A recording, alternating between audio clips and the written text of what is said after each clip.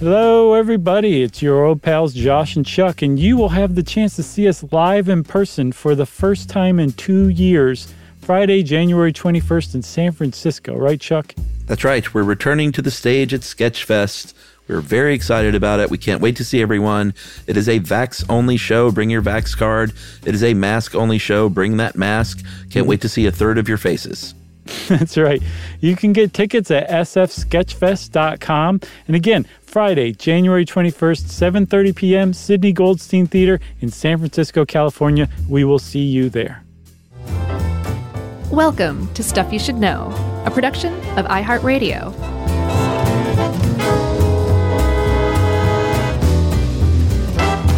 Hey, and welcome to the podcast. I'm Josh Clark, and there's Charles W. Chuck-a-Luck Bryant. This is going to be a good one, I can tell by your nickname, Chuck. And this is Stuff You Should Know, the podcast. The Palmcast. Oh, nice. Was that off the cuff, or do you have it written on your notes? It was off the cuff. Wow. And that's probably about as funny as this one's going to get. There's not a lot of room for jokes in here, but, Chuck, this is the topic that I didn't know I wanted to know more about. Oh, really? I had no idea. When you threw out palms, mm-hmm. I genuinely was puzzled. I'm like, I have to know what triggered that, because that's not something that you're walking around. I live around palm trees all the time. They're all over the place, and I've never stopped and been like, we should do an episode on palm trees. So what caused that? I thought I told you, no? No. So, and this is very true, is I went to Los Angeles to go to a sales dinner, as you know. Right. And so they were bringing a bunch of new salespeople on board at iHeart, and they had a dinner because they had not met in person. And they said, "Hey, let's get Chuck out here because we know Josh didn't want to go." Somebody said, "What about Josh?" They're like, "No, just Chuck. Believe me." No, I think they just didn't bother because you would have been like, "Are you serious?" Just to come say hi and stuff. And we were, sales people were picking my brain and being inquisitive and saying, "How do you get your topics? How do you get your topics?" Mm-hmm. Mm-hmm. And I said, you just look at the world around you and they come to you. And I looked outside in Santa Monica and it said, like palm trees. That could be an episode. And they said, make it an episode. That is a great ad sales impression, by the way. No, none of them talk like that. In fact, it's quite opposite. Ad salespeople are very smooth.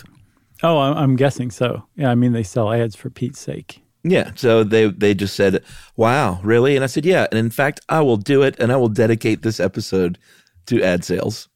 That's awesome. This is the episode that everybody wants to hear. The episode on palm trees dedicated to ad sales. That's right. Well, no, they do a great job, and they keep the show nice and free for everybody. Oh, that's right, man. That is right. So hats off to the ad sales people. This one's for you guys. But that is how it came about. It's sort of an example of you just sort of look around sometimes. And I lived in L.A. for quite a few years, as you know, and I loved palm trees. I have a palm tree in my backyard, and I was like, wait a minute, there's a lot of different kinds. Mm-hmm. And I wish I knew more about them. And now I have a very unfun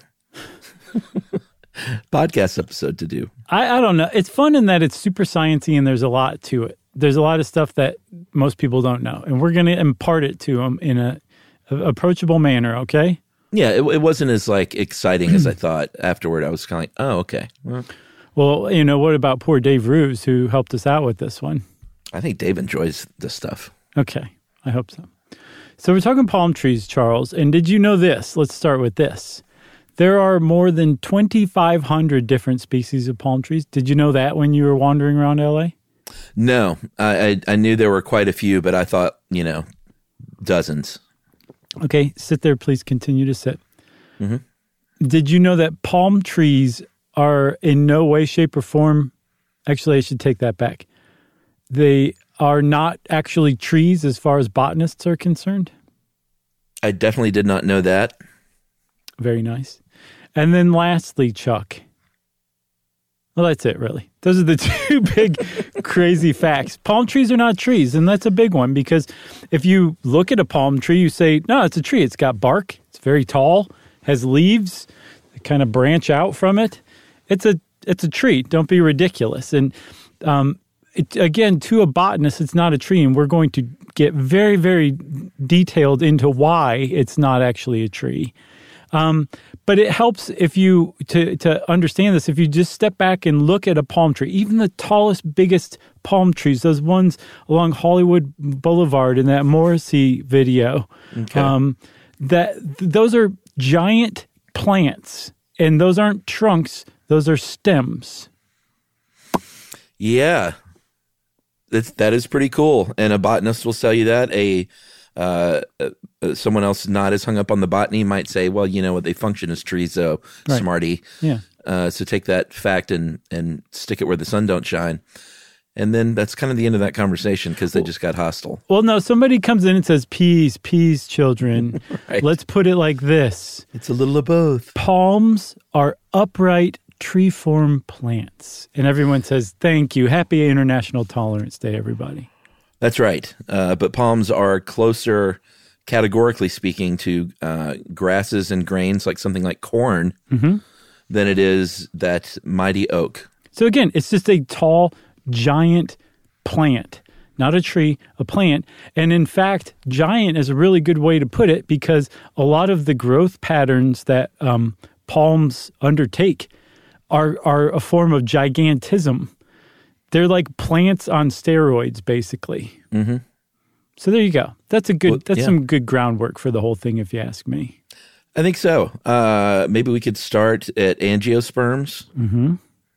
So, there are about 300,000 of those bad boys, and these are flowering plants. And I think a lot of this stuff, it may ring a bell to like high school biology.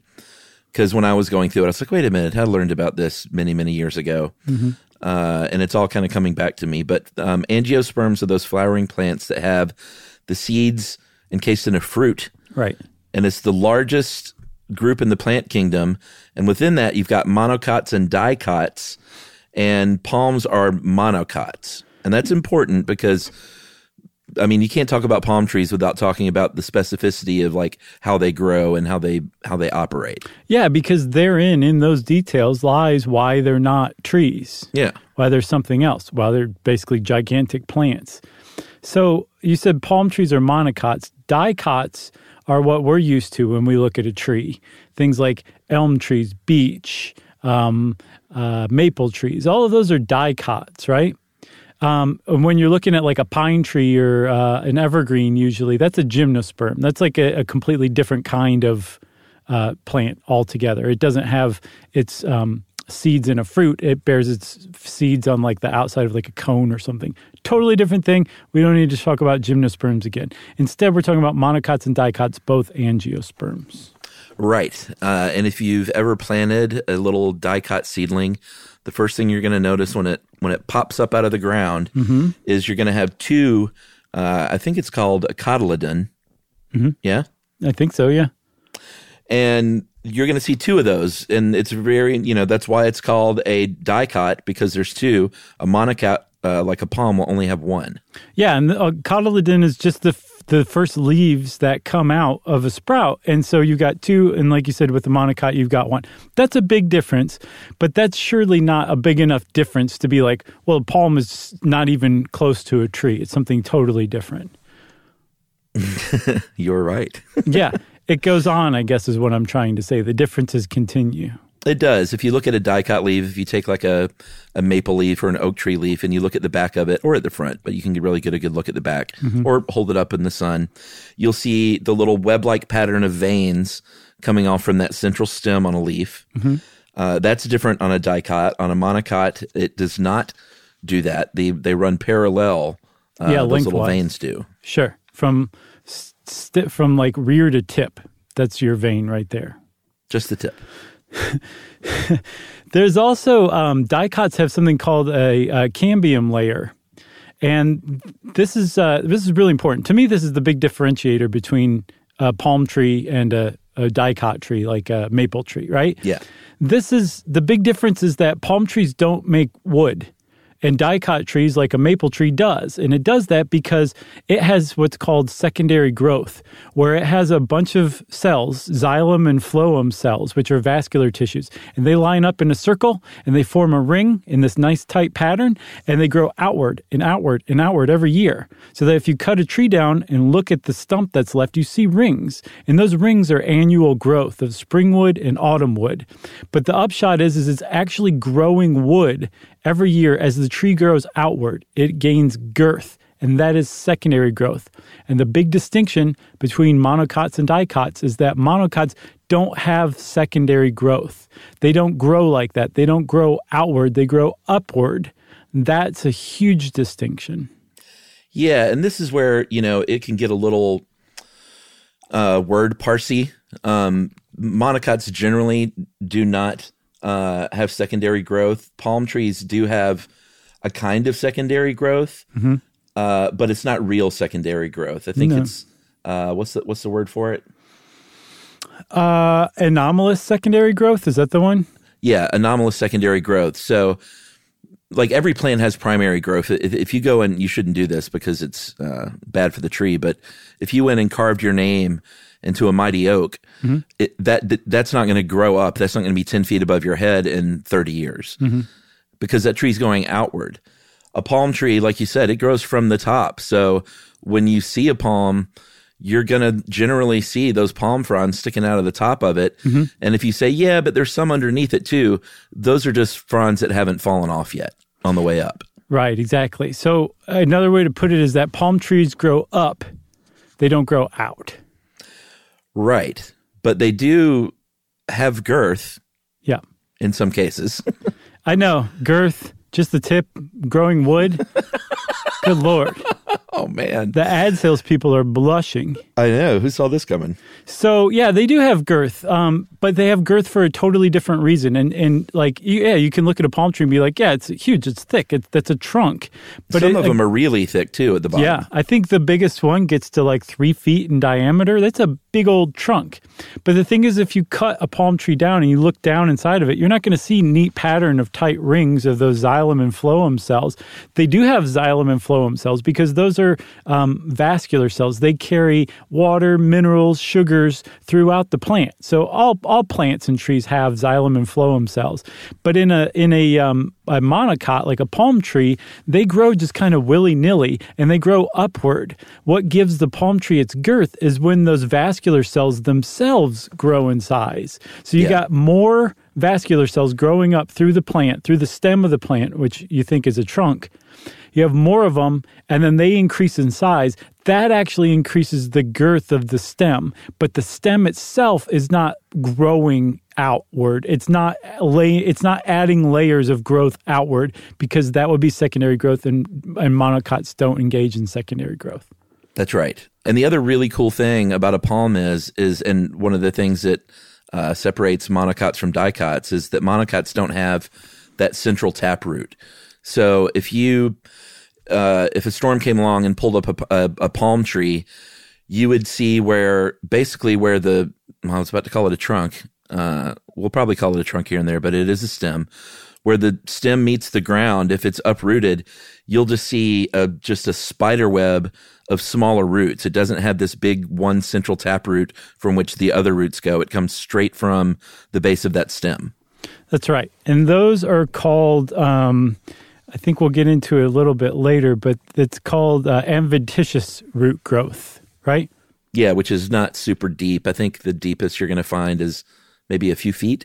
Yeah, but they can really grow, go out. Yeah, like 50 feet out from the trunk in either direction. It's really something to see. But the problem is that also makes them often susceptible to being blown over in hurricanes, because they often grow along the coast.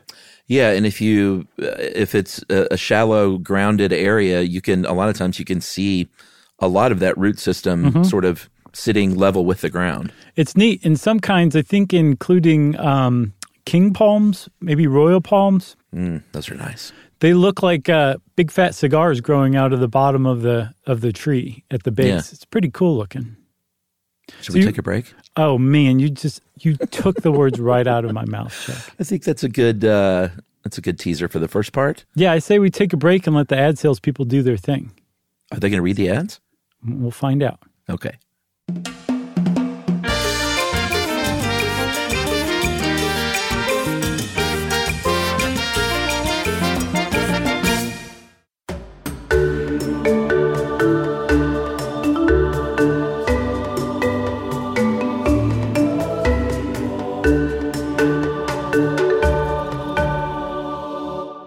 Okay, Chuck, so it turns out the ad salespeople did not read the ads, but they did sell them, and we Frankly appreciate them for that.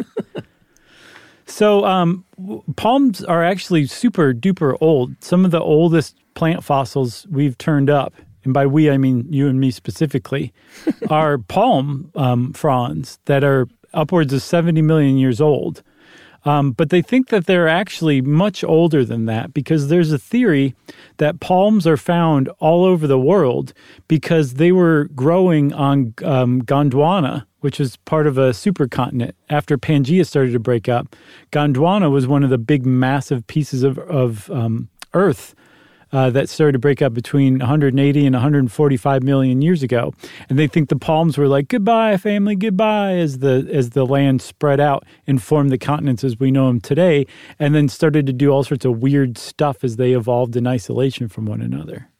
That's right. And weird stuff, meaning there can be tiny palms that are about 5 to 8 inches tall. Mm-hmm. And I encourage people to safely look up some of these because it is pretty amazing to see the variety. Like when you look up the wax palm, these are the ones I think generally found in South America that are so tall and skinny.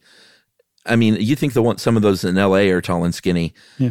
Nothing compared to these wax palms where you look at them and they just seem to sort of defy gravity. And you wonder, how are they not just snapping in half constantly with wind? It's anomalous secondary growth. That's the answer. But those wax palms grow in the mountains, in the Andes. So if you climbed up one of them, I think they're up to 200 feet tall, which is about 70 meters tall. And you fell off the top, it'd get even worse because you'd also be falling off a mountain. So you don't want to climb a wax palm unless you're just a dummy.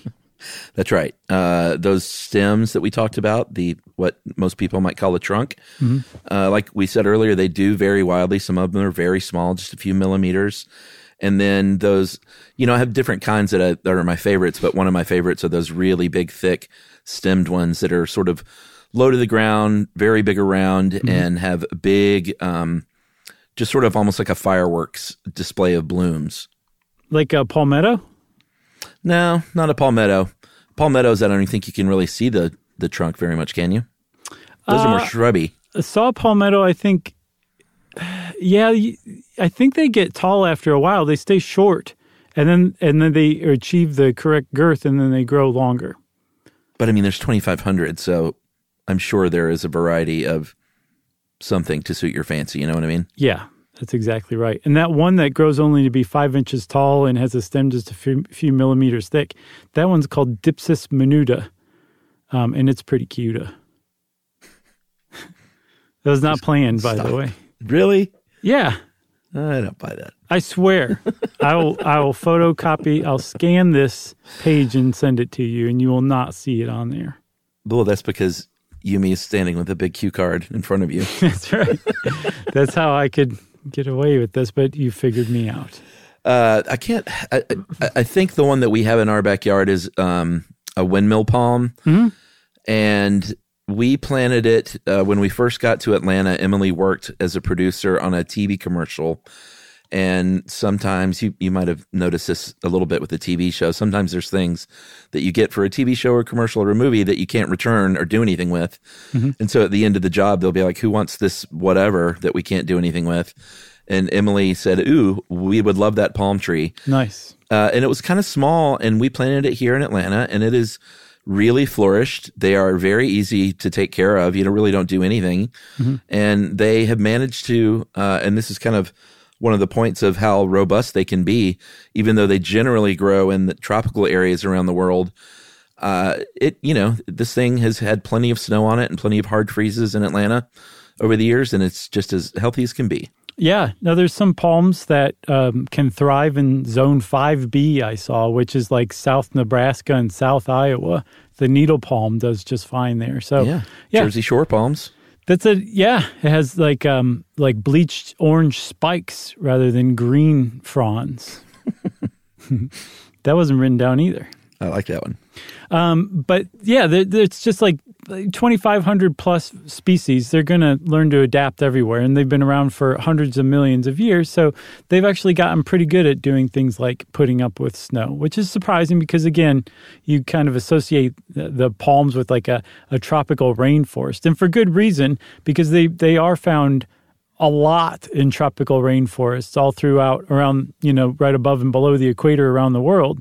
Apparently in the Amazon, they make up 60% of all the trees that you'll find there. So they're pretty successful as far as plants go, gigantic plants. That's right. Should we talk a little bit about what makes up a palm tree? Mm-hmm. We've talked a little bit about it. There are those roots that extend way, way out in a pretty shallow manner. There's that elongated stem. And one thing you'll notice when you're looking at a palm stem, or if you want to go up and hug one of those guys, is sometimes you might get hurt. It doesn't have bark. It has the scars of fronds that came before. Mm-hmm. And depending on what kind of tree that is, it can be kind of smooth, but usually they're kind of rough. And sometimes they're really rough and kind of pointy and spiky. Yeah, for sure. I think people kind of trim those kind back a little bit, but I was also reading about over trimming them, that you don't really want to trim them too much, and you definitely don't want to trim any kind of palm frond that isn't totally brown and crusty musty, because if it's not, even if it's yellow, that means that there's still a bunch of nutrient stores in there just hanging out. And the palm is like, hey, you just took a lot of my energy away. So you want them typically either fall off naturally, like they do, or wait until they're just so brown and desiccated that even you can tell this palm frond can be taken off without hurting the tree. But it's pretty obvious. It is pretty obvious. But what I thought was really interesting is the idea that that's not bark. Those are just like leaf remains, the remains of basically where the leaf hit the tree at one time. And it looks, if you look, Dave points this out, and I had never really put it into words before, but it's exactly true. It looks like the palm fronds have been moving down the base of the tree, forming this trunk all the way down, or forming the bark all the way down. But really, the stem has been growing up and out of each leaf scar that's left behind that forms what looks like the bark. So it's almost like an optical illusion a palm tree is. Yeah, I kind of get what he's saying there. Mm-hmm. Like, have you ever driven next to a car and the wheels are spinning so fast that they start to look like they're spinning backwards much more slowly? Yeah. I think it's akin to that. Do you know what I thought you were going to say? Is that thing where where the car next to you see out of your peripheral vision starts to move, and you think you're rolling forward, and you freak out a little bit and go, oh my God. Yeah, that's even better. I like that one even more. But it has nothing to do with palm trees. No, it does, because they're all optical illusions. Okay. Okay. Should we talk a bit about, well, we talked about how they grow. They grow from the top. When those leaves pop out of the top, it's called a spear. Yeah. And it pops out of what's called the apical meristem, or the apical meristem. Mm-hmm. And that's the thing that's, if a tree, if it were a dicot, that's where the wood would be growing from, but it's not. It depends. So they both have apical meristems from what I can tell, but the tree has a lateral meristem as well, and that's where that girth around the sides grows to make it wider. Yeah, the woody girth. But another thing that differentiates the palm tree from a dicot tree is that a dicot tree has a bunch of different places where it has an apical meristem, and those we call branches, the place where branches grow off. So an apical meristem is wherever primary growth, which is upright vertical growth of a plant, comes from. Like a maple tree has a bunch of them. Those are the branches, and then eventually like smaller branches and even into the leaves. That's all apical meristem growth.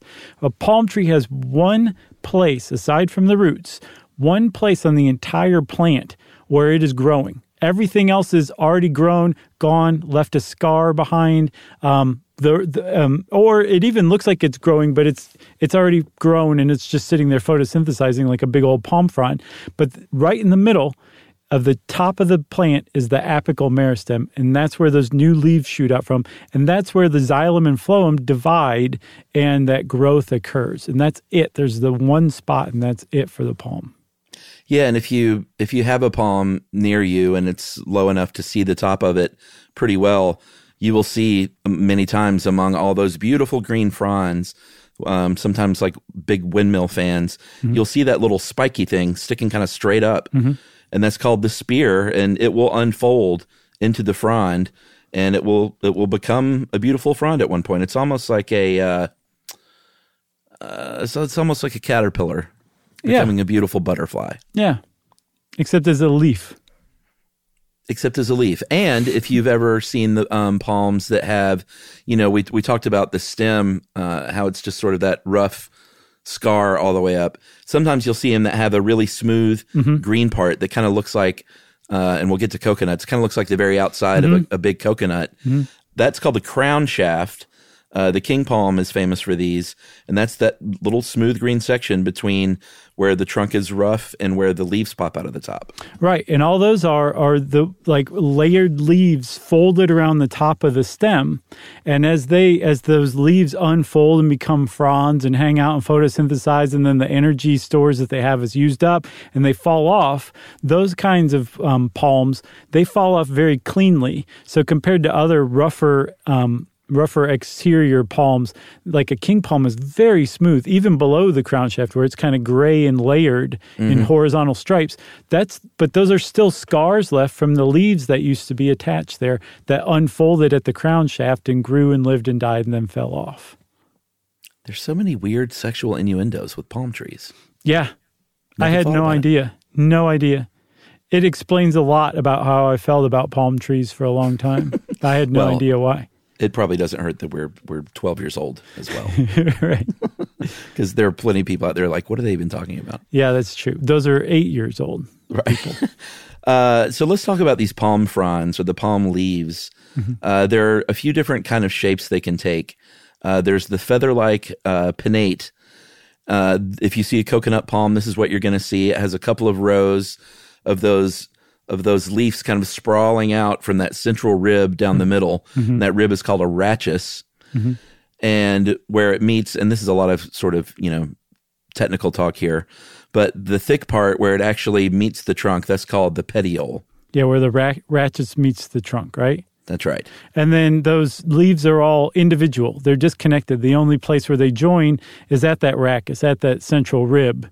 But other than that, they're not connected, which makes them different from a palmate type of frond. What I have. Those are good. Those are really good. I think palmate might be my favorite, where they seem disconnected, but if you follow them back to their terminal point where they connect to the branch, you'll see that they're all connected at one central point, and they're kind of fanned out almost in a circle or semicircle, radiating away from that one central point where they're all connected. And that central point is called the hastula.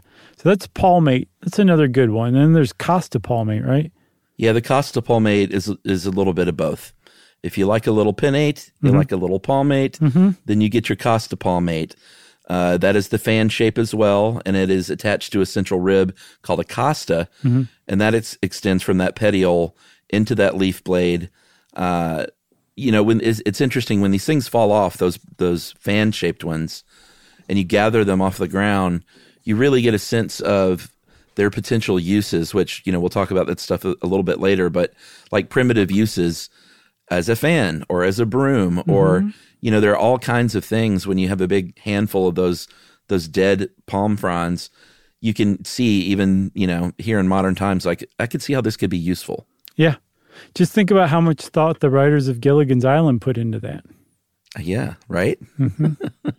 I can't watch that show anymore. How about you? I haven't tried it in a long time. Why not? I think it just ran its course in my brain. It was great when I was, a younger person. And now I'm like, I can't watch this. Yeah, I had a recurring dream when I was a kid. The first recurring dream I remember had to do with Gilligan's Island, but it was scary. Like the boat was washed ashore on the beach, and I remember I was in the back kind of hiding from somebody who was trying to get me or something. But I had that dream over and over for a while. So wait a minute. Somebody was trying to get you while you were in the ship that was being shipwrecked? No, it had already been shipwrecked, and it was gotcha. just like a shipwrecked boat on shore that I was hiding in, like behind a back seat. Did you ever figure out who it was? No. I don't think I've ever had a recurring dream. All of my dreams are all original Really? material every time. Huh, that's interesting. I think so too. Did you have imaginary friends? No. No? No, they seem silly and superfluous to me. The only reason I thought of that is because someone sent that in as a request and saying that imaginary friends is a sign of later successes in various ways, supposedly. Well, that explains a lot as well. No, but look at you now. I know, but think about how successful I could be if I had imaginary friends. I could be president of the world. My daughter has what she calls ghost friends and always has, and now ghost parents. And we wonder sometimes if that is something to do with being adopted. Oh, yeah. Or if it's just the regular old imaginary friend thing with kids. Or your house is haunted and she can see things you can't. Or that. That's number 3. It'd be pretty awesome. I mean, she's spelling it out for you, Chuck, right there. All right. Should we take another break? Sure. All right. We'll talk about those not so beautiful palm flowers right after this.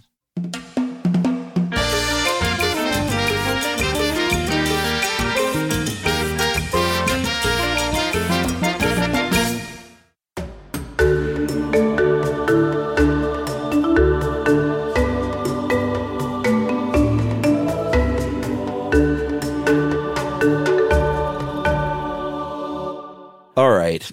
If you've ever walked past a palm tree and you've seen what looks like a blob of yellow, or orange. Orange is a big one. Yeah, I mean, what do they even look like? They look like just little tiny grape bunches, but not really. They're not very attractive to me. But I guess beauty's in the eye of the beholder. Those are the flower of the palm tree. So one thing I have to say, though, is, Chuck, you would probably have your eyes open if you spend a little time on Google Images looking at different palm inflorescences. Some of them are okay. Yeah, there's some that are just straight up dazzling. I saw one that was like a nice pink, and it looked like a really tight, like, sometimes people will have like dreadlocks that have been around so long they actually merged into one big dread. Sure. It looks like that, but like a hot tail? pinkish purple. Yes, but a hot pinkish purple version of that. It's very pretty. And again, there's like 2,500 or more species of palm, so there's a lot of different variety. But that said, I agree with you. Most of the palm inflorescences I've ever seen are not pretty at all. I think what my problem is I feel like it disturbs even the pretty ones. It doesn't jibe with the rest of the look. Yeah. So it looks like a really attractive person wearing maybe a really nice hat, but that doesn't go with the rest of the outfit. Okay. All right. I totally get your meaning. I think you nailed it. It just doesn't seem to fit in. But you keep calling them inflorescences instead of flowers. What do you mean by that? Well, I mean, an inflorescence is just another name for a palm flower. And that's right. A palm it's an angiosperm, which is by definition a flowering plant. It just doesn't look like what you and I would think of as flowers, but that's exactly what it is. And with the palm, from what I can tell, everything is a frond. It's some version of a frond, and the inflorescence is no exception. It's a specialized weirdo version of the palm frond that grows out. And depending on the kind of palm, it's going to have either male flowers, female flowers, or it's going to have male and female flowers, in which case it's self-pollinating. And the upshot of all this is when the female flowers get pollinated, they will produce fruit. And because we're talking about 2,500 different species of palms, you get a lot of different kinds of fruit that come along. Yeah, it's pretty interesting, actually. Like if you look at your standard coconut palm, that has both the male and female parts, so that makes it monoecious. This is stuff that we learned in high school biology again. Haven't seen that word in so long. I know. I even was calling it monoecious for a while. I was like, I know that's not right.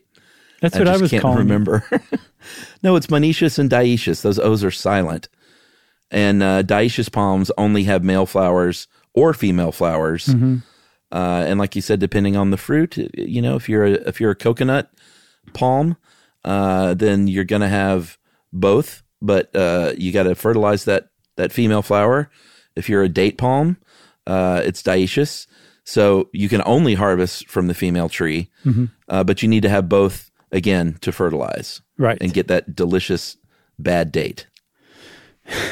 But dates are actually a fruit from palms, from appropriately enough date palms. I didn't know that. I didn't either. And dates are delicious. And this researching this made me want this. But if I had to choose, I'm a fig person for sure. Are figs from a palm? No. No, fig tree. Yeah, but there's like, you know, dried fruit, dates and figs. They're so, you know, they seem to go hand in hand. So I don't think you have to choose, which is just a stupid thing to even bring up. I'm sorry I did. Well, I don't know that I've ever had. In fact, I can almost say certainly I've never had a fresh date. Like right off of a tree, you mean? Yeah, like not dried, not like raisins or fig style, but you know, like in Raiders of the Lost Ark, the bad date. Those are big, juicy dates. Bad dates. That's right. That poor monkey. I mean, it was an evil monkey, but I think he was trained to be evil. Oh, you think? With the Nazi salute? Yes. I don't think he was born knowing how to do that. I think he was trained to do that, and it made him a bad monkey. But I still don't think he deserved to be poisoned by bad dates. You know, that movie has been under fire in recent years because of the nature of Indy's relationship with Marion and how old she was. Oh, yeah, and he's also like fairly rough with her as well. Yeah, but there's those lines at the beginning where he talks about, you know what you were doing, you know, I was a child or whatever. And I think for many years, everyone was just like, yeah, whatever. And then someone's like, wait a minute, how much of a child was she? Right. And I think people have tried to do the math over the years to work it out. So with the time period where it wasn't that bad. But I do know that and this is something I talked on Movie Crush a little bit about, but Lucas and Spielberg, when they were discussing it all at the beginning, one of them was pushing at the time for him to make it like creepy. Like, no, man, let's make her really young and make it really kind of a bad thing that he did. Was it George Lucas doing that? I think it might have been. I don't know. I should look all this stuff up so I'm not, you know. I'm glad Spielberg was like, yeah, great idea. We'll workshop that later. Right. Anyway, bad dates. Bad dates. And dates, by the way, Chuck, are drupes, as are all palm fruits. Did you know that? I didn't know that, but I did know that they were similar to peaches and olives. And cream. Say what? Peaches and cream. Yeah, peaches and cream in the way that they have that hard outer, that kind of stony-like covering around the seed. Right, but they're usually also covered with some sort of flesh that we like to eat. That's not always the case. So I think coconuts are the reverse of that. So like if you're eating like a peach, the seed itself is inside the hard pit in the fruit. Right, that is not the seed. No, a coconut is the opposite of that. It's got that hard, woody outer shell you can knock on and have some fun with. The exocarp. It's exactly right, Chuck. Nice. That you're actually no, that's the endocarp, the hardest part that you knock on. The exocarp. I thought you were talking about the hard one. green outermost layer. No, that would be the exocarp. The endocarp is the hard brown woody one that you can knock on. Yeah. And then that you can use as a bowling ball on Gilligan's Island. Exactly, or like a tiki cocktail cup. Right. Again on Gilligan's Island. And it's the stuff inside that's the actual seed, and that's what we eat in the coconut. The endosperm and the liquid endosperm, the stuff you eat from a coconut, that's actually like the seed that you're eating, whereas like a peach, you're eating the outside, the meat that's outside of the seed. Right. And that endosperm is the solid part, is that flesh, that white deliciousness. Coconut meat. And then the coconut water is the liquid endosperm. So if next time your friend is having a coconut water, just go up to them and say, enjoy the liquid endosperm. And they'll say, what are you talking about? You can't say stuff like that out loud. They'll do a spit take. I hope not, because that coconut water is delicious. It is, and expensive too. And if Yeah. you're like, well, wait a minute, I thought coconut water was coconut milk. You are wrong. No. Coconut milk is taking coconut meat, grating it up into a paste, and then adding water to that. That's coconut milk. That's delicious too. It is. It's super high in fat, but they're really healthy fats. I understand. That's the good fat in it. I'm not a big sort of Caribbean drink cocktail guy, but Oh, you don't like the tinky drinks? no, I'm not really into them. They're just a little too sweet. I mean, maybe one of them, but sure. they're a little sweet for me. But that coconut milk, man, with some rum is a really nice combination. You know, people have been drinking that for eons for good reason. They sure have. You know what else they've been drinking even longer than that, Chuck? Liquid endosperm. A little something called palm wine. Oh yeah. So I didn't know that this existed, but it sounds awesome. But there are a lot of different kinds of palm species that you can tap, including, I think, coconut palms and date palms and the Chilean wine palm, which they're like, well, yeah, of course. But you can tap the sap of these things, and what comes out contacts the air, and just a little bit amount of like microbes in the air that come in contact with this stuff immediately cause it to start to ferment. And within hours, it has gone from palm sap to an alcoholic beverage. And then hours after that, within about a day or so of it being tapped, it turns into vinegar. So you have to drink this stuff, which turns into like a 4% alcoholic drink just by sitting out in the air a few hours after it's tapped within a day of tapping it. Yeah, which is why it is one of the oldest boozes, because you could get it quickly and pretty naturally. Yeah, you didn't have to do anything for it. And apparently they've caught monkeys actually drinking it too. Oh, yeah? Yeah, like I think they found evidence that of humans drinking it as far back as 18,000 years ago. It's a very long time. And that because they've caught like other primates drinking it, it's possible that it goes even further back in our evolutionary history. Very interesting. I thought so too. There's also palm oil that is in food products. It's in a lot of skin products.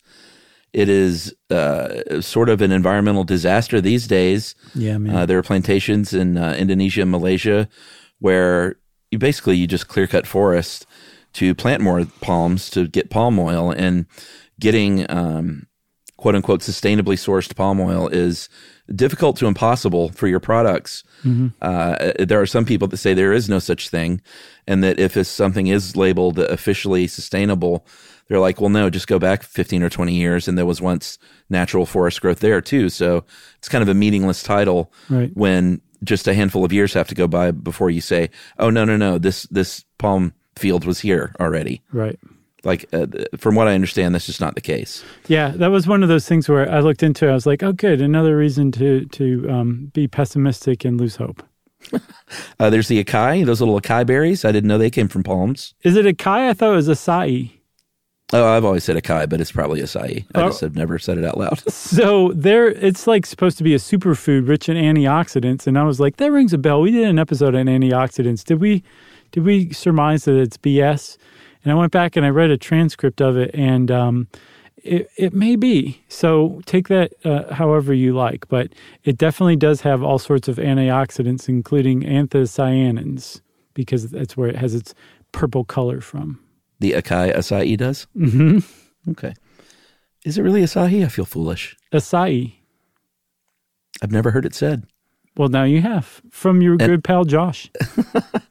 I don't think I've ever said it out loud until now in front of millions of people. Right. So it's no biggie. Yeah. You got the hearts of palm, of course, that you'll find usually in a can on a shelf in your grocery store. That's the apical meristem, Chuck. That is. I was just about to say that. And it is right there at the core. You get them in Hawaii and Costa Rica or some places in South America.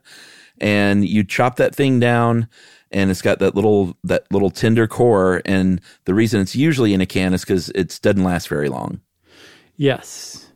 So it's pickled, typically, right? Yeah.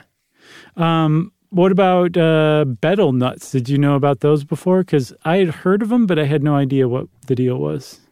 I knew about them because I know that chewing them, which is popular in certain Asian countries, can be really bad for you. It can make your teeth like red and black and give you cancer. But it's a stimulant, right? Yeah, it gives you a pretty good buzz. So it all works out in the end. Does it really? Something like 20% of the people in the world chew betel nuts. And that makes it the fourth most used psychoactive material, I guess, or substance after nicotine, caffeine, alcohol, and then betel nuts.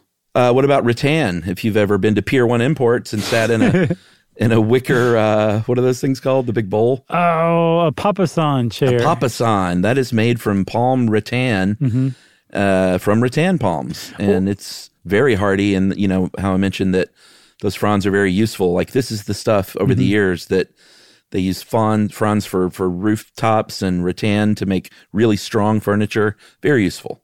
Yeah, I had no idea, but rattan has really wicked, mean barbs and thorns sticking off of it because it uses it to climb up other trees. And the stem is really pliable. It's not, upright, but it grows vertically, but it's like a vine. And apparently the stem can get up to like 500 feet long. It's a lot of Pier 1 wicker.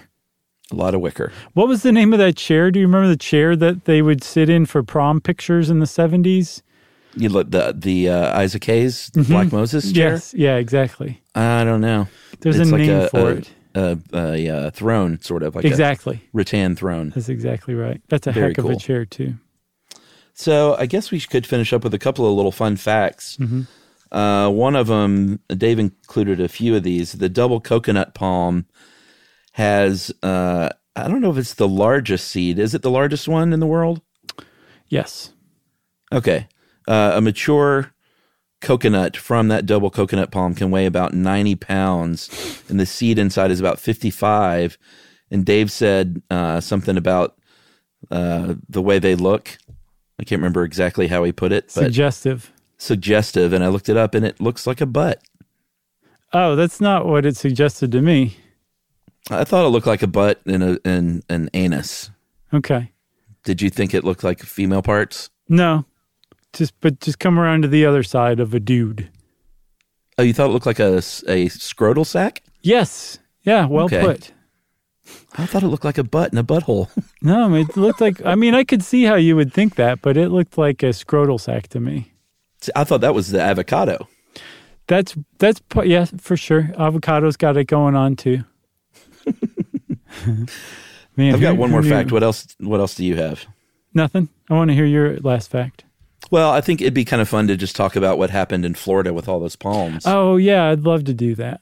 This is a good one. The reason Florida has so many palms is because of a shipwreck. In January of 1878, the Spanish brigantine, the Providencia, crash landed with a bunch of coconuts on board.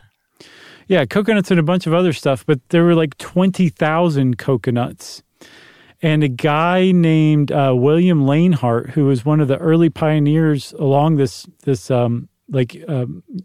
settlers of European descent, I should say, along this stretch of Florida beach where this shipwreck happened, bought the whole shipwreck and all of its cargo for like $20 and proceeded to try to sell the coconuts for, what was it, like 2 cents each or a half a cent? Yeah, 2.5 cents, and he only sold about 1,000 of the 20,000. But still, it's like a couple $100. He Oh, sure. Made his money back. 10 times over. And then he said, I think I'm just going to plant the rest of these. I think it'd be easier than trying to drum up a market for these things.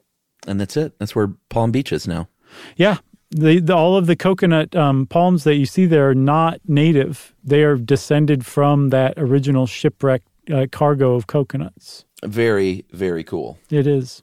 Very cool indeed. And also, Chuck, they mentioned Henry Flagler in there as founding Palm Beach and West Palm Beach. Oh, yeah. And Flagler College. That's right. And Flagler County. He was like an old Ford executive who made his money, from working at Ford early on, and then started like a railroad, and then founded Palm Beach and was just fabulously wealthy. But, I know we've talked about going to Providence, Rhode Island and touring some of those old Gilded Age mansions. He has one in Palm Beach. So if you ever make your way down to Palm Beach, go see the Flagler House Museum. It's one of the most amazing houses you will ever walk in your entire life. It's astounding.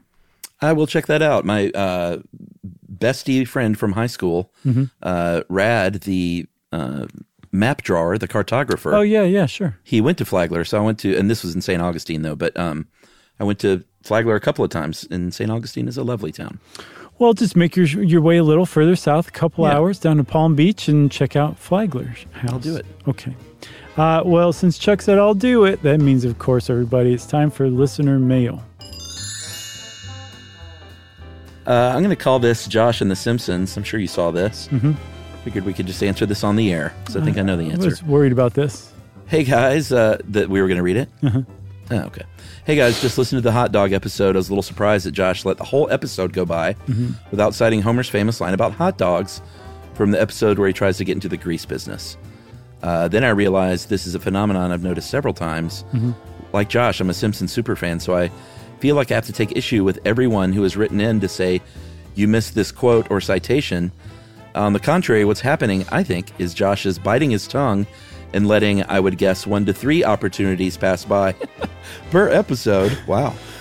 Because he doesn't want to be known primarily as that Simpsons dork and avoid owing royalties to Matt Groening. Josh, please validate my hunch. That is from G. Thanks, G. You're not holding your tongue, are you? Occasionally, I do, actually. Oh, okay. Very, very rarely. I think G is giving me way too much credit, and at the risk of sounding like a fraudulent Simpsons fan, there are a ton of references that people will write in and be like, you walked right past this one, and I'll be like, I don't remember that one at all, or I totally forgot about it, didn't think about that. But every once in a while, I will hold it back because you just have to keep the proportion of Simpsons fandom like at a certain threshold. Other than that, stuff you should know is like, it's stuff you should know. The Simpsons fans, we're more well-rounded than that. So yes, every once in a while I do, but not 3 times an episode. No, that's what I'm saying. That's over-crediting me for sure. All right, fantastic. Well, thanks again, G. And if you want to be like G and ask a question or see if your hunch is confirmed, send it to us via email to stuffpodcast@iheartradio.com. Stuff You Should Know is a production of iHeartRadio. For more podcasts from iHeartRadio, visit the iHeartRadio app, Apple Podcasts, or wherever you listen to your favorite shows.